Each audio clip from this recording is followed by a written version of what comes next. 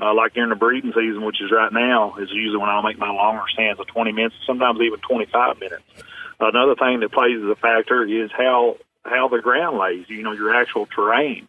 If you're hunting hilly country, which I know you can have a little bit of that out there in Missouri. Yeah. I'm kind of in like knobby type country. We got hills and hollers and stuff like that, big wood lots. A lot of times those terrain features can block a lot of sound. So you might be able to get into another set of coyotes that didn't hear you. Just go, like you said, moving a quarter mile. Sometimes you have to move a couple miles before you're getting into a different set of coyotes.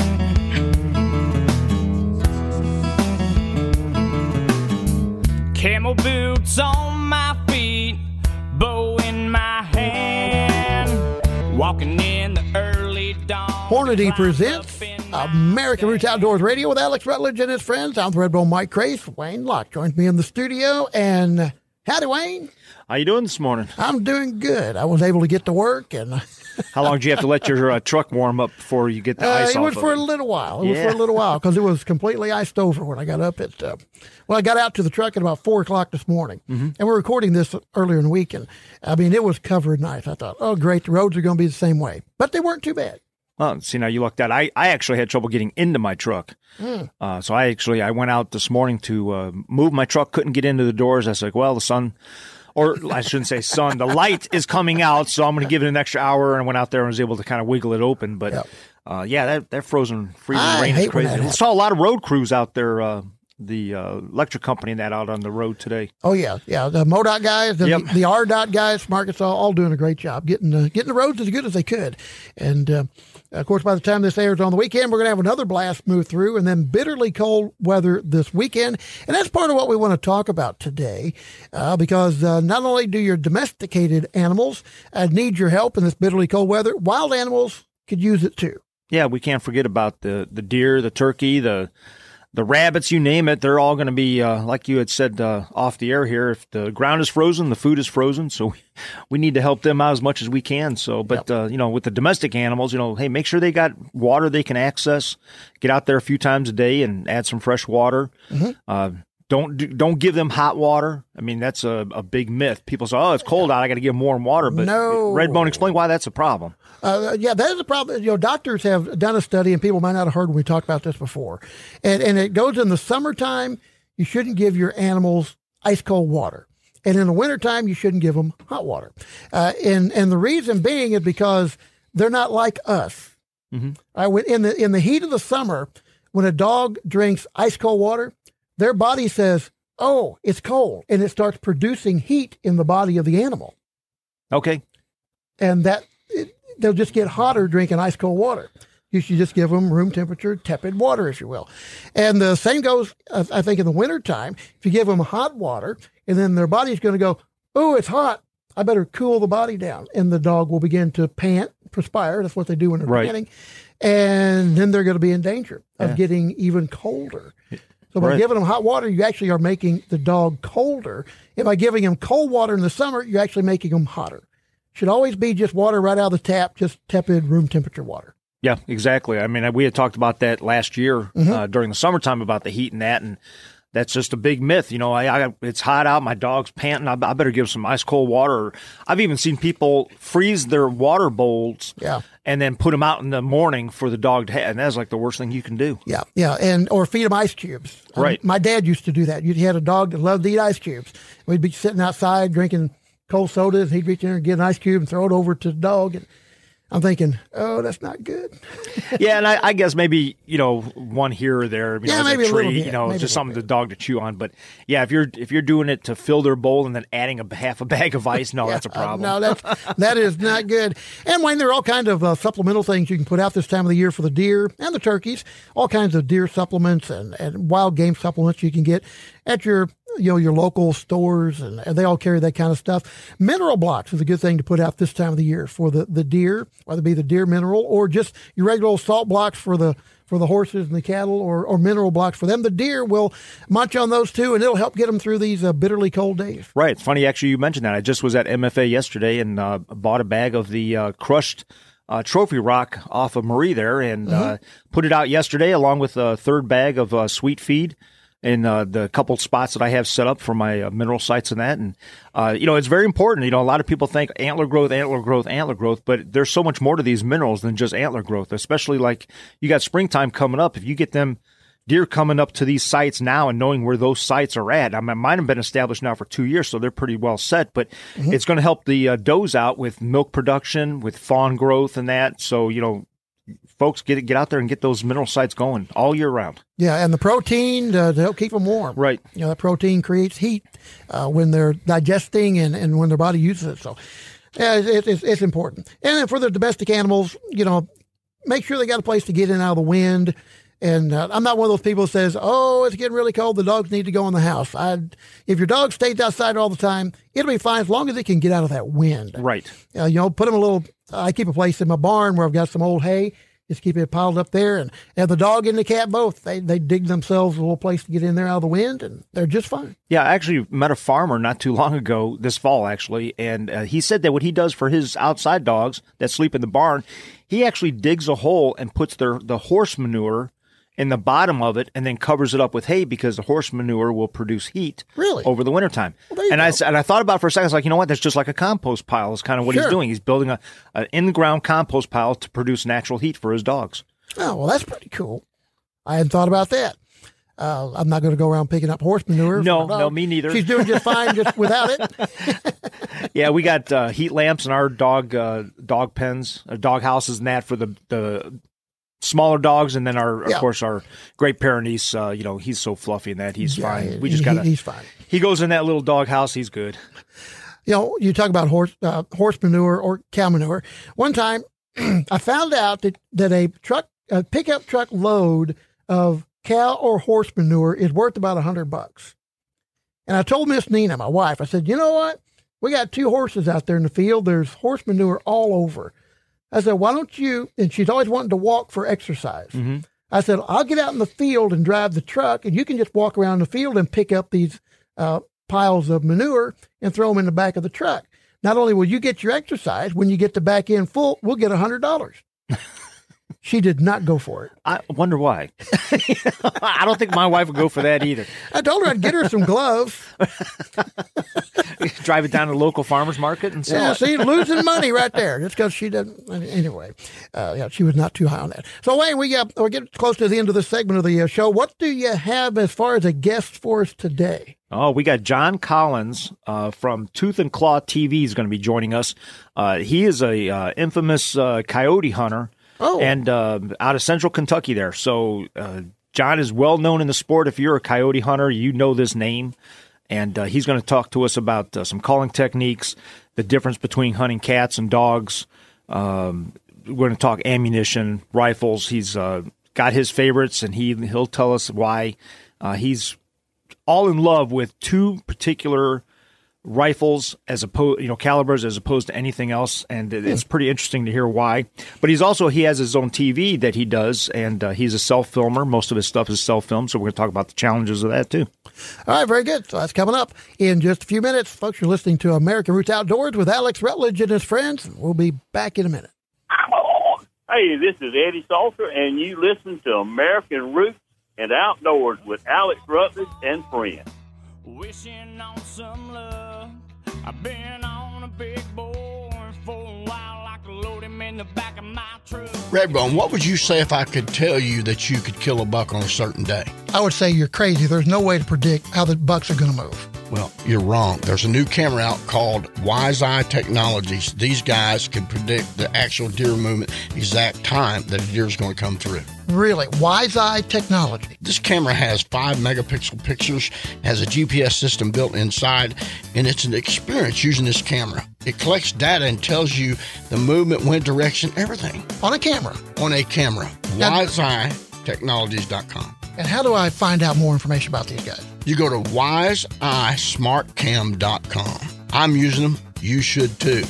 Make your hunt easier. Use Wise Eye. Up a big old hill, year after year, got my hunting gear. Eagle Seed presents American Roots Outdoors with Alex Rutledge and his friends. I'm the Red Bull Mike Race. Wayne Locke is here in the studio. We've got a special guest on the line. Wayne, who you got here? We have special is an understatement when it comes to legends of the coyote hunting world. We got Jon Collins here, and he's the founder of Tooth and Claw TV. And John, welcome aboard. Thanks for having me. I don't know about that legend comment, but I appreciate the kind words. Well, I tell you, I put a post out to about 15 different people. Who do you recommend that is a infamous coyote killer and can share a lot of information with our listeners and that, and your name come up more than 50% of the time, so I would say you're pretty well known. Well, awesome. That's great to hear. Now you can start charging for those autographs now. Yeah, I hear you. All right, so John, where are you based out of?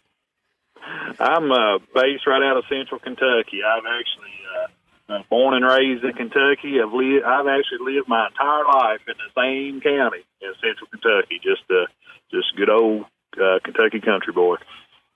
Well, it must be a good spot if you're staying there your entire life. So you must have everything you need there. I've got plenty. That's for sure.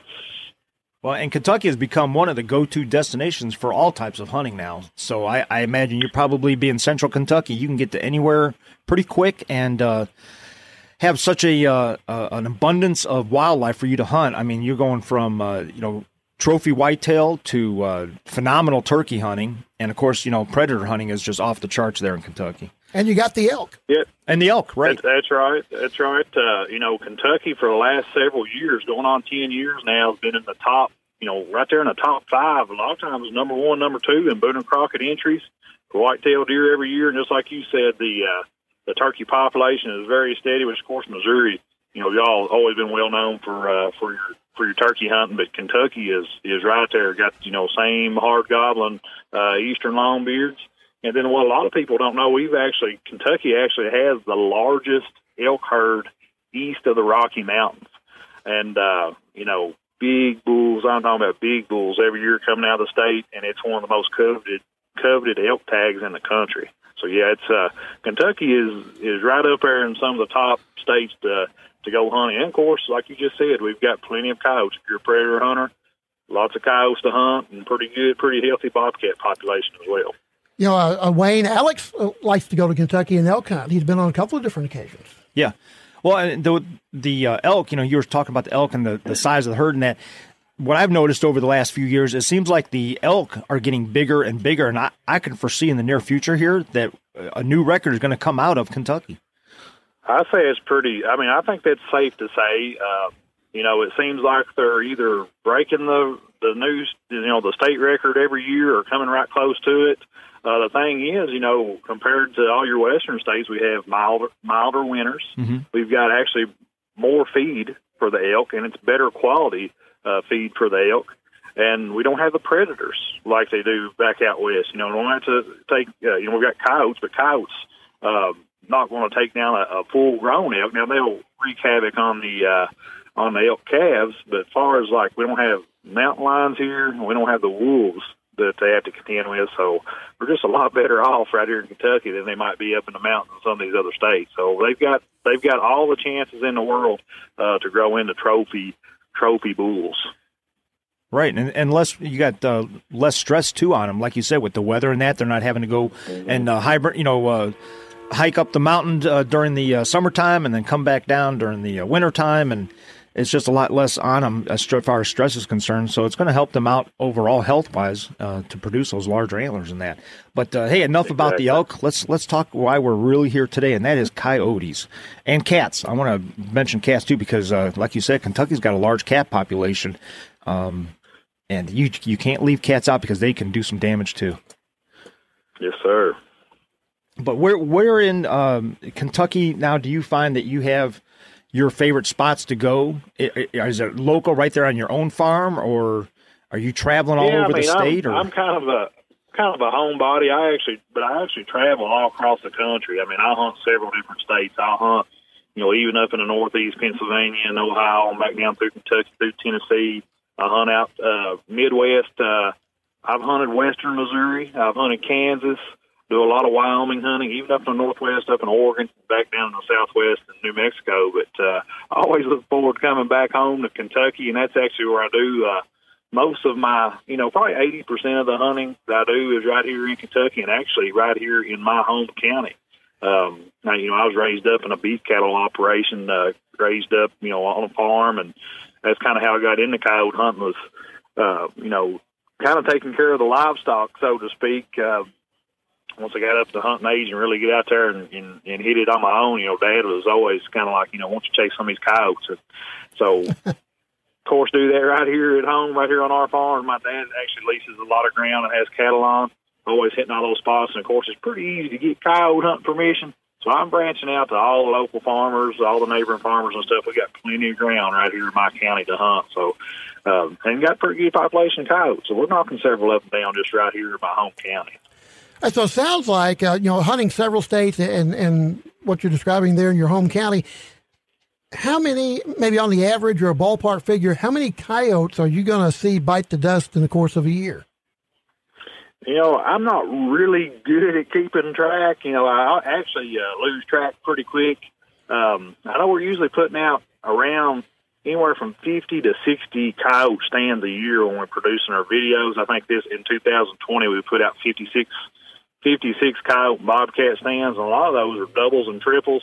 So we're usually killing anywhere from 60 to a little bit over, over 100, 105 coyotes a year, something like that. Wow. And that's all on film too. And that's the amazing part is that's on film. So. Yeah, most of them's on. We do kill a few off film, but we're putting, like I said, we put out in 2020. I think we put out 26 predator stands. And like I said, every single stand will at least have one coyote biting the dust on it. And a lot of times there's doubles, a lot of doubles, and a year get the occasional triple or quad as well. Right, and handicap it even more. If I'm wrong, correct me. But you're strictly pretty much a daytime coyote hunter. You don't do the nighttime hunting, do you? Yeah, pretty much. Pretty close to 100% daytime. When the sun goes down, I get pretty sleepy. I got a pretty wife. I like to stick around her when the sun goes down, that kind of stuff. So ain't no sense in me go run around in pitch black dark and I kill them during the day, right? Sounds like that's exactly right. All right, we need to go to a break, and folks, we'll continue more American Roots Outdoors Radio with Alex Rutledge talking coyote hunting in just a minute. Up a big old hill, year after year, got my hunting gear. Hornady presents American Roots Outdoors with Alex Rutledge and friends. This is Wayne Luck. I got Mike Creason in the studio with me. Alex is out on, what's the word I can use here? Assignment. We'll go with assignment. Out in Colorado, and he has no cell service in that out there, and it must be nice to be able to be in the mountains right now. It's pretty out there. But we have on the phone with us, it is, well, we're going to compete with that this weekend. We're going to have single digits. But we got Jon Collins on the phone with us. From Tooth and Claw TV, and we were talking about some filming in that in the last episode or the last segment there. So let's touch base on that. Tooth and Claw TV. How did that come about? Well, I've worked in the outdoor industry for about 8 years, I guess now. And when I first started, I was with a company, and still am with a company called Wired Outdoors, and it's just your general type hunting show. Whitetail deer, turkey, elk, black bear, that sort of thing. But I was also filming, of course, several coyote hunts, and they became so popular that the boss man comes and said, hey, we got to do something with this predator footage. There are people demanding it, and it almost deserves its own segment. So out of that was born Tooth and Claw TV, which is 100% predator hunting. Mainly coyotes, but we'll kill a few bobcats every year too, and we actually started incorporating some of the black bear hunts with that too. So pretty much anything that'll bite you or scratch you, we kind of throw underneath the Tooth and Claw TV deal. So that's pretty much how it began. I like that description. If it bites you and scratches you, we're after it. Yeah. That's right. Well, let's talk about some of your setups. Let's start getting into some teaching stuff here. Now, as far as setups, what would you look at as being your ideal, perfect setup that you can have? Well, everybody dreams of, you setting up and a big old family group of 5 or 6 coyotes come rolling out right in front of your gun barrel, and you don't have to move it. You just mow them all down. But usually that doesn't happen with in a real-world scenario. But coyote hunting is pretty special hunting. I mean, it's usually some pretty fast-paced action. It's something that usually happens pretty quick. We come in and, of course, we're calling for coyotes. We're running electronic calls and hand calls, and we're usually spending anywhere from 12 to 20 minutes on a setup. And if we're not seeing anything in that 12 to 20 minutes, we're getting up and leaving and going doing something else. So that's kind of the beauty of it is it's pretty interactive. And if you're not seeing any action there within 20 minutes, you know how it is. You can get pretty bored in a deer stand after a couple hours and start daydreaming and counting chipmunks and squirrels and all that kind of stuff like that. So as soon as you start getting bored with on a coyote stand, you can pack it up and move down the road to another farm and try it all over again. But as far as perfect setup, I love hunting crosswinds for coyotes. I like trying to find a place where I think I have coyotes cagged up for the day, certain thicket or woodlot or whatever, and try to get set up on them with a wind either blowing left to right or right to left from where they're bedded up.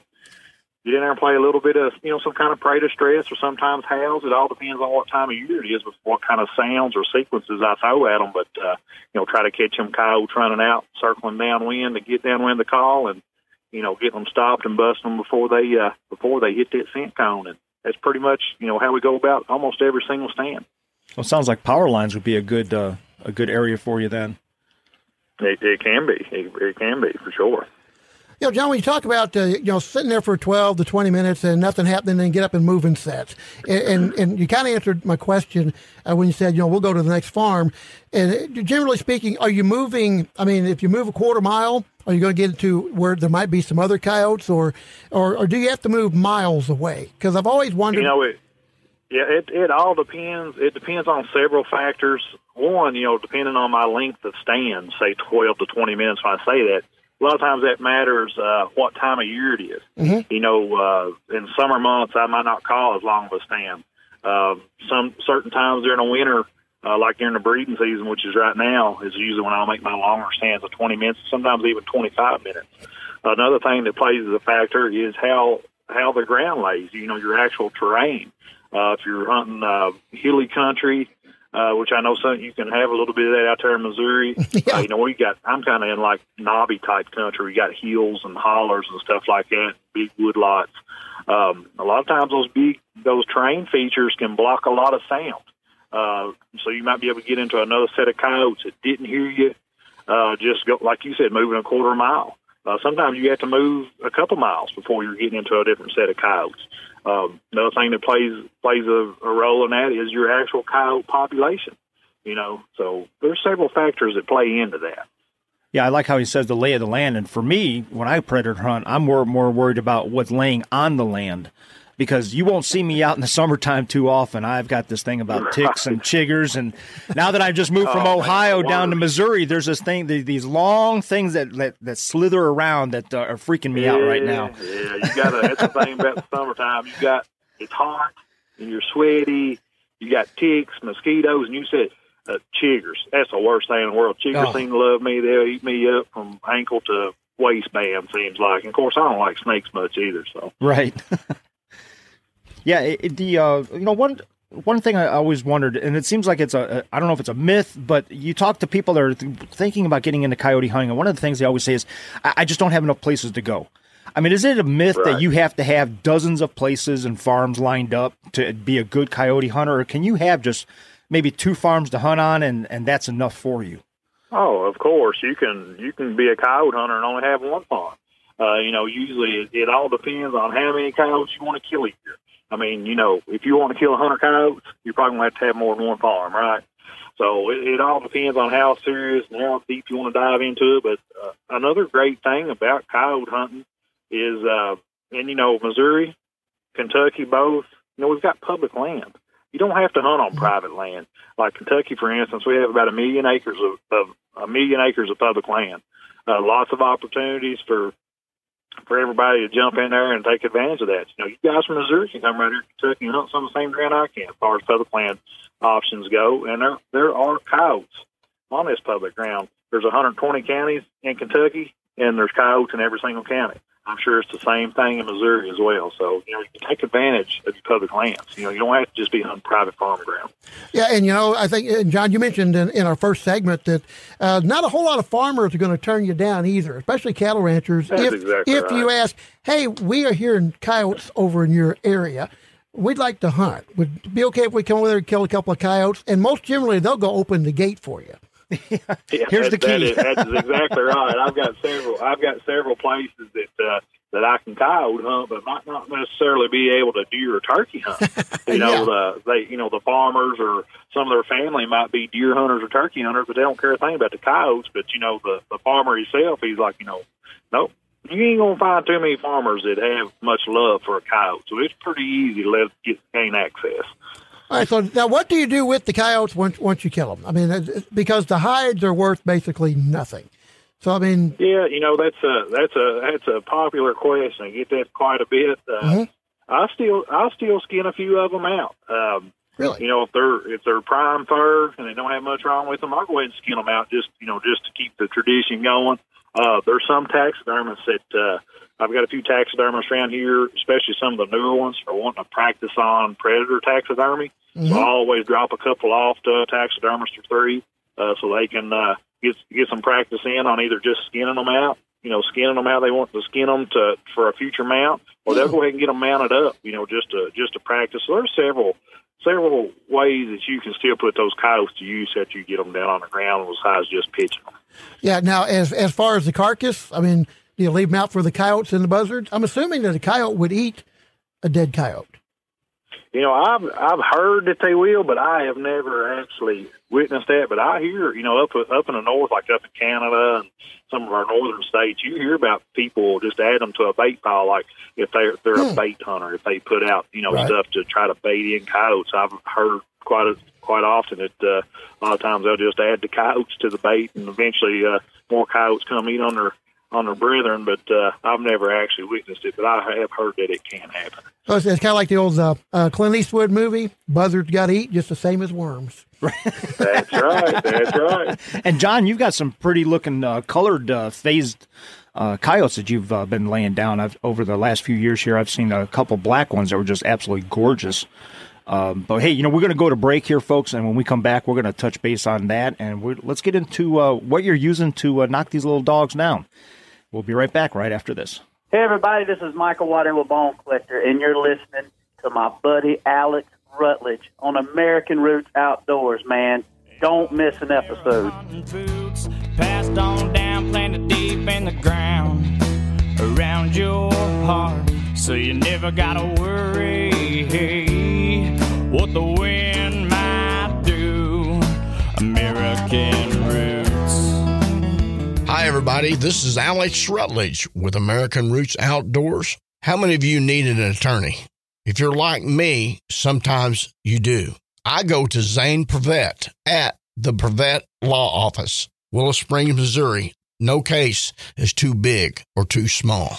You can call Zane at 417-469-3535. Zane Prevet at the Prevet Law Office. This is Alex Rutledge, and he is my attorney.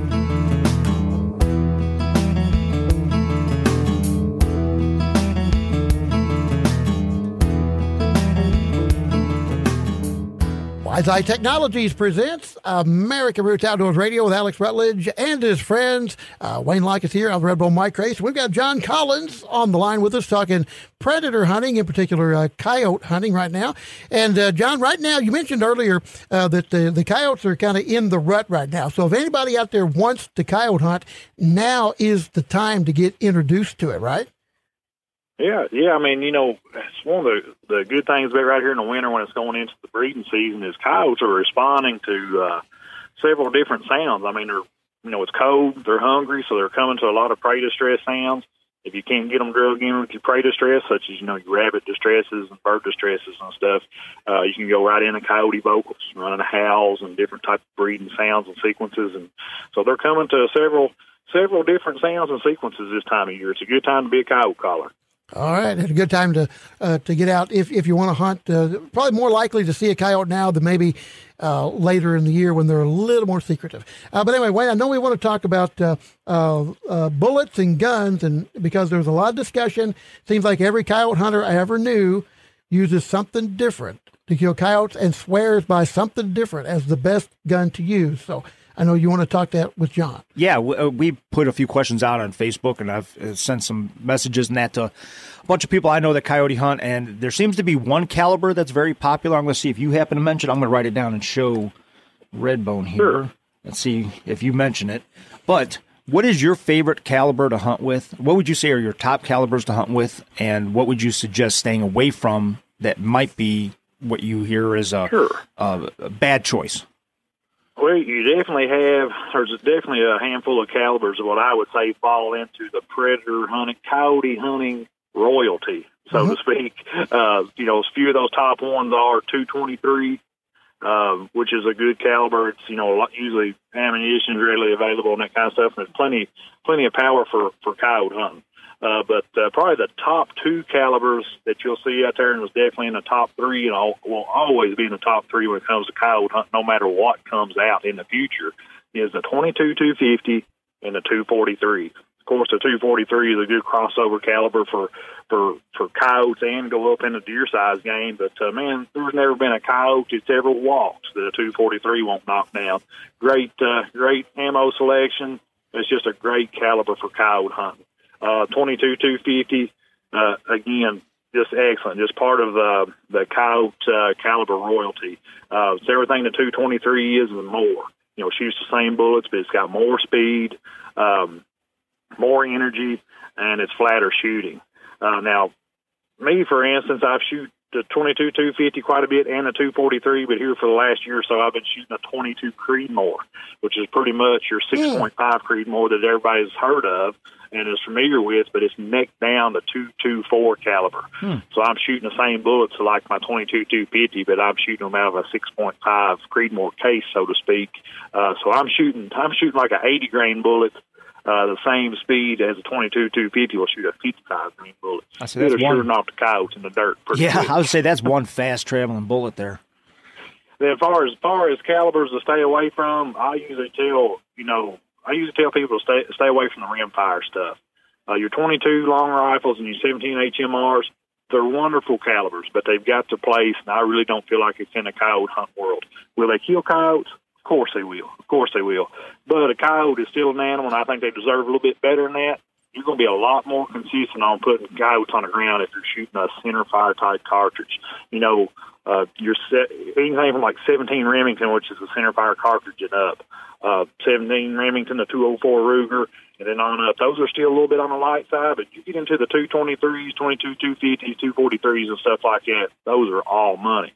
And of course, if you're somebody that's getting into coyote hunting and you don't have one of those smaller calibers, but you still want to go and you got a deer rifle, there's nothing wrong with taking your 270 or your 30-06 or whatever you like to use deer hunting. Of course, they're going to kill coyotes too. So, if you don't want to spend extra money to buy another rifle to get in that 22-250 category, but you got something big, go ahead and take it. Yeah, I always get funny looks when people ask me what caliber I always like shooting, when I go predator hunting. And being from Ohio, my answer was, oh, that's simple. I use a 50 caliber. And I get the funniest looks. That's like, well, now you got to understand, I'm talking muzzle loader, because I love the challenge of, using a muzzle loader for coyote hunting and that. In Ohio, we weren't allowed to use rifles up until just a couple years ago.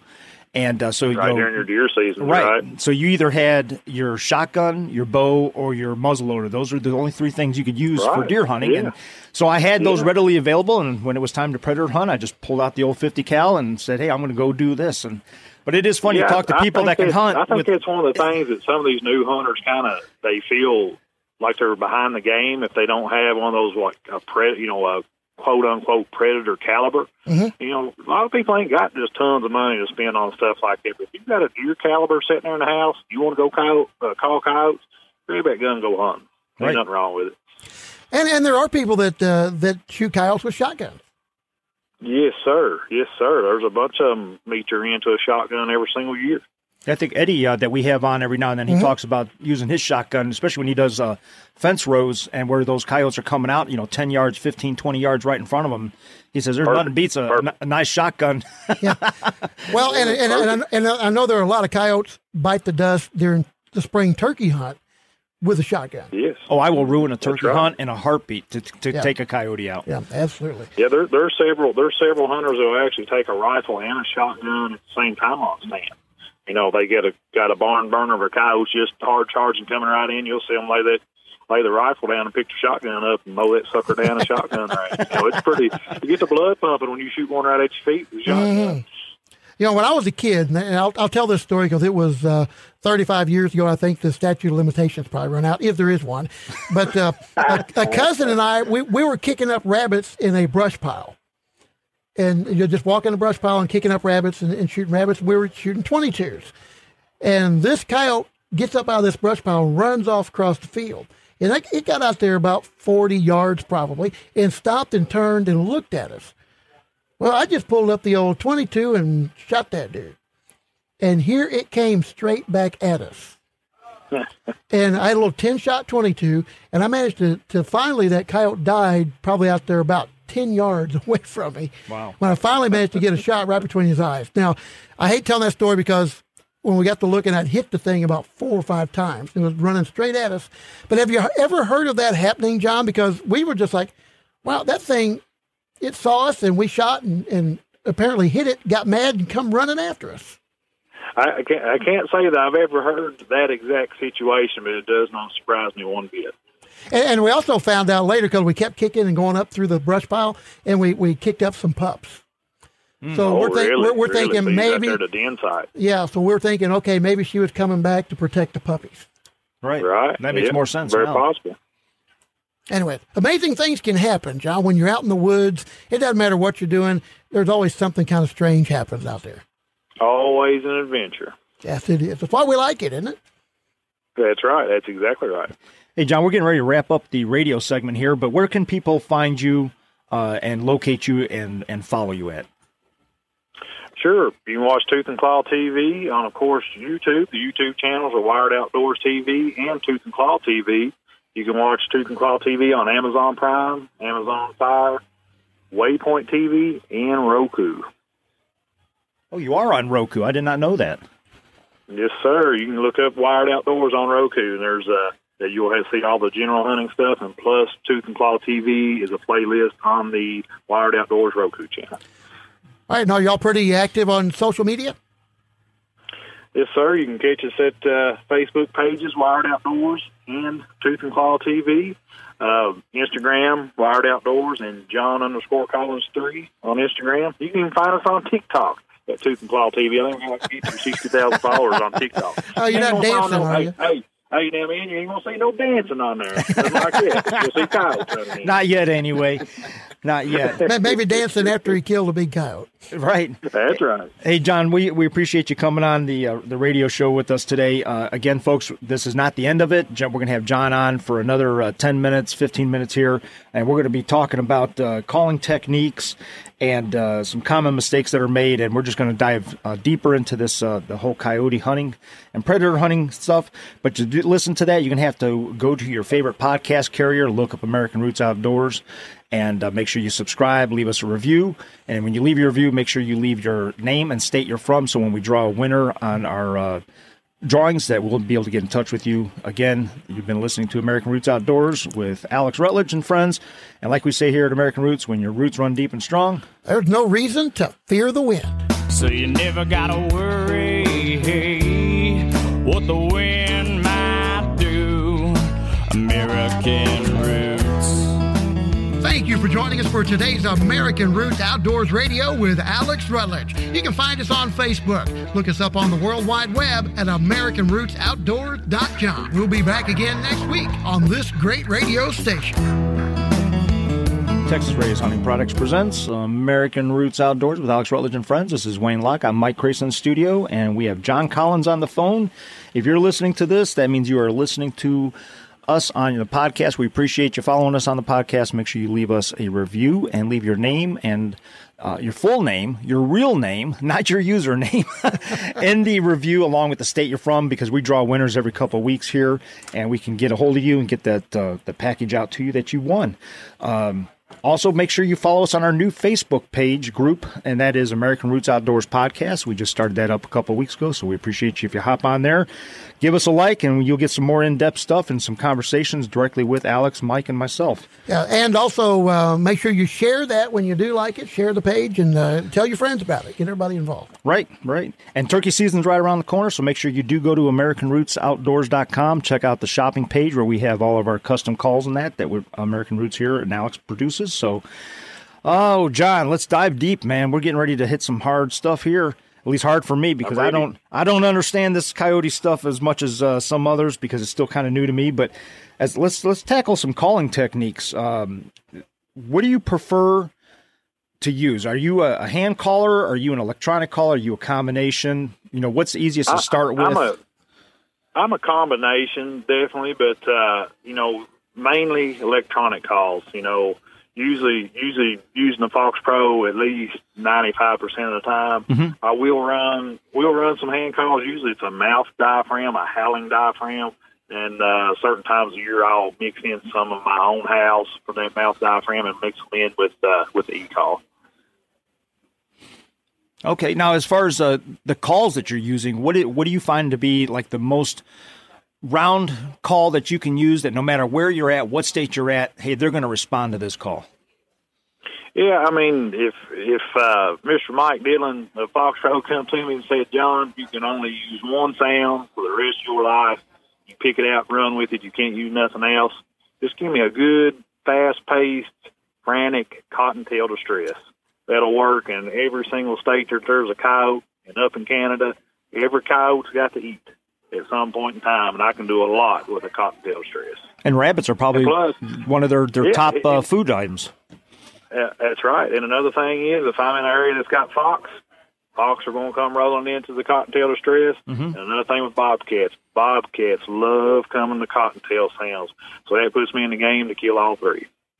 Okay, awesome. Yeah, I had a guy that I took out turkey hunting a few years ago, and he was trying to do his mouth call, and he was learning, and we had nothing. I mean, it was just a miserable rainy day. And I told him, he's like, hey, do you mind if I try calling? He goes, I'm not very good at it. I said, hey, most turkeys that you hear, if you hear something that perfect coming through the woods, it's probably just another hunter. So now go ahead and knock yourself out. So he started squealing on this thing, and man, he was horrible. But what he ended up doing was calling in a coyote all the way across the field, about 100 yards. He saw that thing, and he just started freaking out. And he's an older gentleman. He won a contest to go turkey hunt with me, and he was, I think he was 72 at the time. But this coyote comes hauling in. He's shaking like you wouldn't, like it was a Boone and Crockett buck sitting in front of him. That coyote came to 15 yards in front of him, and he missed. Oh, no. Because he put a nice hole in my blind. I'll give him that. So my blind windows no longer zip on that one side. But he said he got so freaked out from a coyote coming in. He said that was the most thrilling thing he's had in 20 years of hunting, and because he was a late starter in hunting, so he just couldn't believe it. But it is exciting when you get him coming in like that, and it's just the adrenaline rush is just unmatched. That's what it's all about, right? I mean, seeing that older gentleman get pumped up over that coyote like that, that's a hunting memory that he'll never forget, and you'll probably never forget it as well. Right. He actually said at the end of the hunt, he goes, I think I actually will remember this better than if I actually got a turkey. Right. Yeah, like I said, something you'll never forget. Now, when we were talking about calling techniques, do you find that, are you one of those guys that will put on the electronic call and just sit back for those 12 minutes and just let it play out, just nonstop? Or do you like stopping and starting it? Or, what's your little tip and trick on that? A little bit of everything, to tell you the truth, guys. I mean, it really depends. I mentioned earlier about time of year. During the spring, late spring and through the summer months, I'll be running, a certain set of calls, a certain set of sounds and sequences, and then it'll change come fall, come late summer, coming into fall. I'll have a total different set of sounds and sequences and how I'm running them with pauses or letting you go through the whole time. And the same thing we're getting back into the winter. Things are changing up. A lot of times my sounds and sequences and how I run them can change from month to month, sometimes week to week, and sometimes even day to day. Just depending on how the coyotes are reacting, what kind of weather we got, the actual lay of the terrain, lay of the land, like we talked about earlier. There's so many different factors that roll in the coyote hunt. To be consistent in the coyote game, you've constantly got to be adjusting your sounds and sequences and how you run that call. John, we've asked about, what to do. Can you give us a what not to do? I mean, for the new guys out there that, that don't want to make a I don't want to say a fatal mistake, but a mistake that's going to end their hunt. Is there something out there that you find that guys do that is just a no-no? Yes, the number one thing is the wind, and I think that is something that new hunters really take for granted. They don't really understand, even though they might understand how to hunt it when it comes to whitetails and such. Because a lot of times, whitetail hunters converting over to coyote hunting during the off season and stuff, and they just don't carry that idea that you've got to hunt the wind over to coyotes. Just like with whitetail hunting, if a whitetail catches just a little bit of scent, sometimes you can get away and still, save a few seconds and be able to get that whitetail down. But if a coyote is just one single molecule of that hunter, they are gone, and you just do not have a chance with them. And like turkeys, for instance, not their nose, but with becoming call shy. Everybody's been, we was talking about turkey hunting earlier. When you working a big old tom and you end up bumping him or mess up on him somehow, how that bird can get call shy, that's the exact same thing that happens with coyotes. So, when you start calling, if the wind is blowing from you to where a coyote's at, he's got you. The first thing they do when you start calling is they perk them ears up and then they stick that nose up in there to start smelling. If they smell you, it's over with, and you've automatically made that coyote call shy as well. So then that coyote becomes very, very, very hard to call in and kill over the next course of its life, pretty much. So that is the number one thing: is you have to respect the wind. You have to hunt the wind with coyote, and pretty much just the basic blueprint of that is just like I said: do not start calling if your wind is blowing from you to where you think the coyotes are. Just as simple as that. Well, it sounds a lot like a smart old gobbler, and that is, they're going to be very well educated very quick if you make a mistake, then, aren't they? You know how like one of those big old, hook spurred gobblers has been around for 3, 4, 5 years. Mm-hmm. You go in there and mess up on him once, ain't nobody kill that turkey. Not even Alex Rutledge go in there and kill that turkey after that. So coyotes are the same exact way. It may be even worse. Everybody's had dogs as pets and stuff. You know how smart a dog can be. Well, coyotes even smarter because they got that little bit more of a survival instinct in them. So if you mess up on one, he's pretty wise on you pretty quick. All right. Well, we were talking about, Mike mentioned about getting people introduced in that, new hunters and that. What do you have suggestion-wise as far as getting youth involved? How would you suggest, somebody starting out that may want to start out? Do they need to go with somebody to learn it, or is this something that, hey, let's just watch, John's videos here, and, after a few videos, you should be able to get out there and start tackling it? Well, there is a learning curve when it comes to coyote hunt.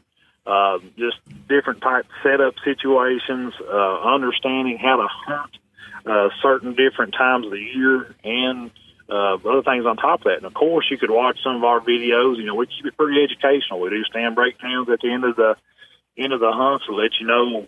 Talk about wind direction. We talk about where we're hunting. We talk about the sounds that we used and how long we run each sound and all that kind of stuff. So we can definitely shorten your learning curve by watching Tooth and Claw TV, of course. But I do highly suggest finding an experienced predator hunter, get hooked up with them, let them take you underneath the wing, and go out there with them and start making stands.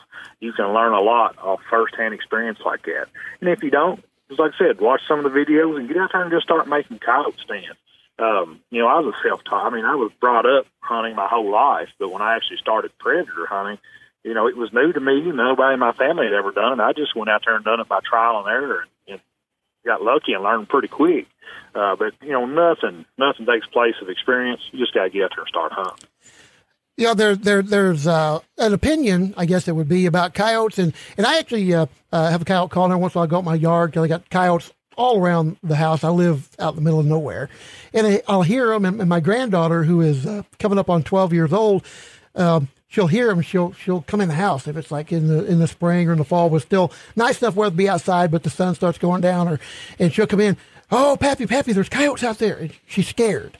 And I said, don't be scared of a coyote. And John, kind of back that up here, because it seems like there are people that are scared of coyotes, and there really is no reason to be. No. I mean, I ain't never. Well, you had the experience. You just told a story about a coyote coming after you all, but I'd shot it. But exactly. That's definitely not the norm. I've never seen a coyote that saw me and wanted to come up for me to pet it. They was running the other way. They was getting out of Dodge. So that's definitely nothing to worry about now. I'm not going to say you take your infant baby and go find a den, lay it in there so coyotes can take care of it or nothing. But you don't have nothing to worry about. Yeah, that's one thing I keep telling my wife, and she's more, I think at this point she understands, and she's more concerned about her Yorkies, that she has with the coyotes. I said, you want to make sure you get them, especially now. The last few days we've been hearing them howling at night, and we got to make sure that they're locked up. But I told her, I said, with the dogs that we have, we don't have to worry really about a coyote coming into our yard because we got the bigger dogs and that. But those smaller ones, she's more worried about them than them coming after her. I say she probably needs to worry about that. They can make a meal out of a little dog. Oh yeah. That's what I told her. I said, you worry about the Yorkies, you ain't got to worry about yourself. They'll be afraid of you, right? Exactly.